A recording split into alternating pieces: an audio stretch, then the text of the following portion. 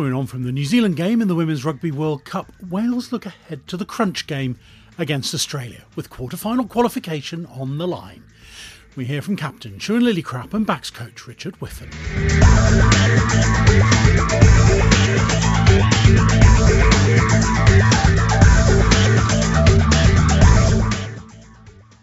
Quarterfinals, if you get the right result against Australia, what do you think it'll take to get that result, having seen the Wallaroos so far? From our end, we're looking at it as a winnable game. Obviously, Scotland pushed them really hard, but then also, you see how they started against the Black Ferns in the first game. They got a lot of threats, but certainly from my side of the ball, that there's opportunities for us to really take the game to them and try and almost have a mixture of the two performances, where against Scotland, we challenged them with the ball, and against New Zealand, we challenged them up front. And if we can get more of a balance and a mix of those two, then there's certainly enough opportunities out there for us to go out and win the game. And ultimately, that's all we're focusing on. That's the only thing we can control. There's points difference and all sorts of things like that can come into it. But with us playing first game of the whole weekend, it's something that we certainly can't control. So we got to go out there and try and win the game and almost take it out of anyone else's hands. That was the goal for us coming into the tournament, was to get out the pool stage. We've still given ourselves a chance to do that. So all of our thoughts, all of our efforts are going to be into putting in the best performance out of the games we've played so far against Australia. And we hope that'll be enough for us to get through to the quarters and stay another week. However long you've got left with Wales women, how much have you enjoyed your time working with the group?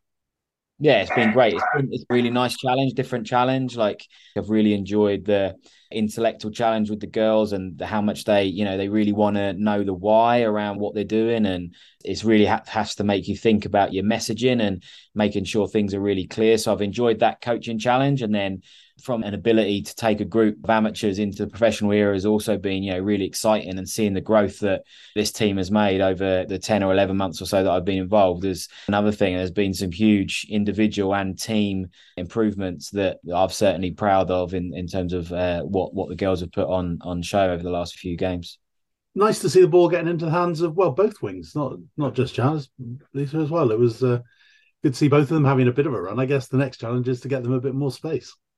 They're key strike runners for us. And we just went through it in our review meeting. We got Lisa on the ball 6 times, Jazz on the ball 5 times, and they're threats in our team. And so giving them multiple opportunities is going to be a benefit. And as well, we get them the ball, then it's going to thin out the defence a little bit and give other people opportunities. So the key thing for us is making sure, we stick to our processes and principles around how we want to play the game, which, we've got to make sure that the girls on the inside are doing the job to preserve some space for, like, say, the likes of Jazz and Lisa. But certainly right, we got the ball into their hands and they were dangerous with the ball. So we built our game plan around getting them on the ball. And I think we've seen that over the last couple of games, that we're certainly starting to put our game plan from the training week onto the match at the weekend.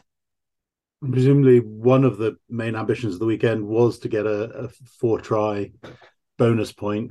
It could easily have been really close at half time. It could have been 3 tries before half time, obviously more chances afterwards.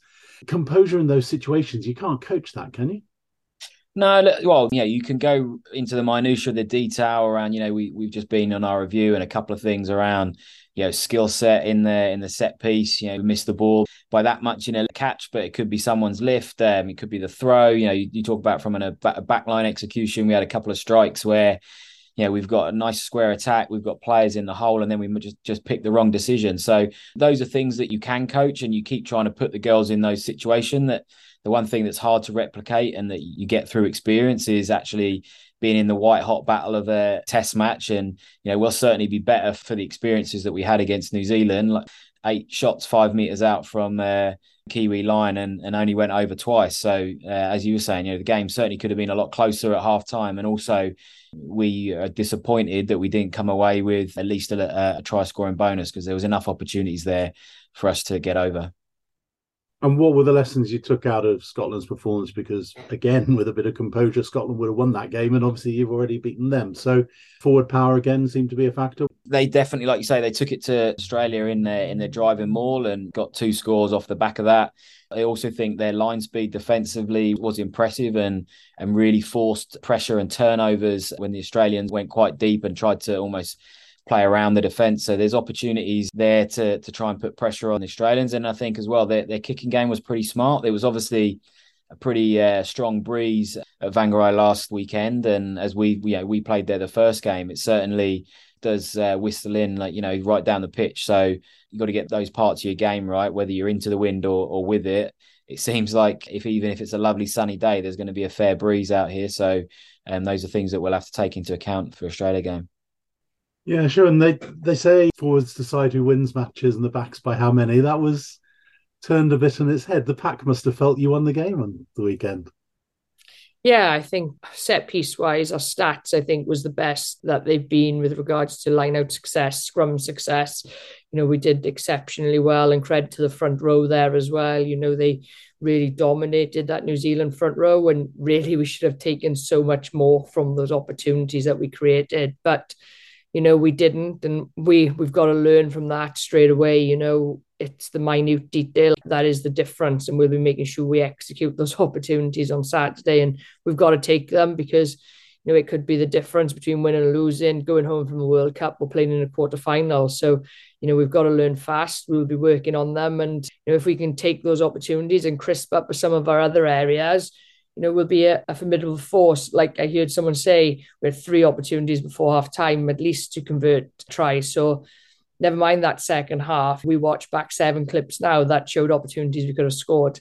We only took 2 of them, but that's just 7 that we watched. There's probably a few more out there if we delved into it a bit deeper. So the promising thing is we're getting into the right places and we're doing the right thing kind of there. It's just finishing it. So hopefully we can really do that this week.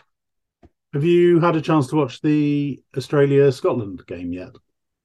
Yeah, I've watched most of it back. Scotland took it to them right until the wire. And yeah, the last few minutes was very interesting indeed. So, Scotland lost it at the death, essentially. I wouldn't necessarily say Australia won that game. So, yeah, it is a game that's there for the taking. Our last 2 games against Scotland, we've beaten them. So we know we're up there and capable of beating this Australia side. So we've got to believe that now. Things like the line-out drives and that pressure, you'll look at those and think, oh, we can do that as well. Yeah, definitely. And I think, that's probably, as I said, the best set-piece performance we've had for some time as Wales women. So, and we can still get better. So we've got to take that to the next level as well, because I'm sure Australia are looking at us and thinking, oh, Wales have got a good scrum, Wales have got a good line-out, good driving maul. So we've got to make sure we step up again as well to be able to capitalise on that. So, yeah, definitely opportunities and somewhere absolutely we can exploit against Australia.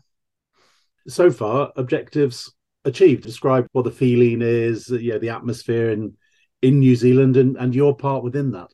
Yeah, it's been great. We've been here 3 weeks now. So 2 weeks before our first game, we had time to settle in. New Zealand's a great country, rugby mad nation.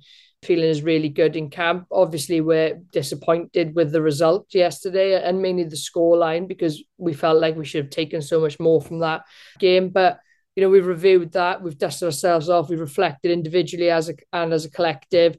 And we're having an extra day off tomorrow to make sure we're fresh. And then we're already looking, though, and talking about what we're going to do against Australia, how we're going to do it. And then we'll hit the ground running and we'll fly into this weekend. But yeah, everyone's working hard to make sure that we're as fresh as we can be. We're all connected, as well connected as we can be ahead of Australia on Saturday, and we'll be in the best place possible.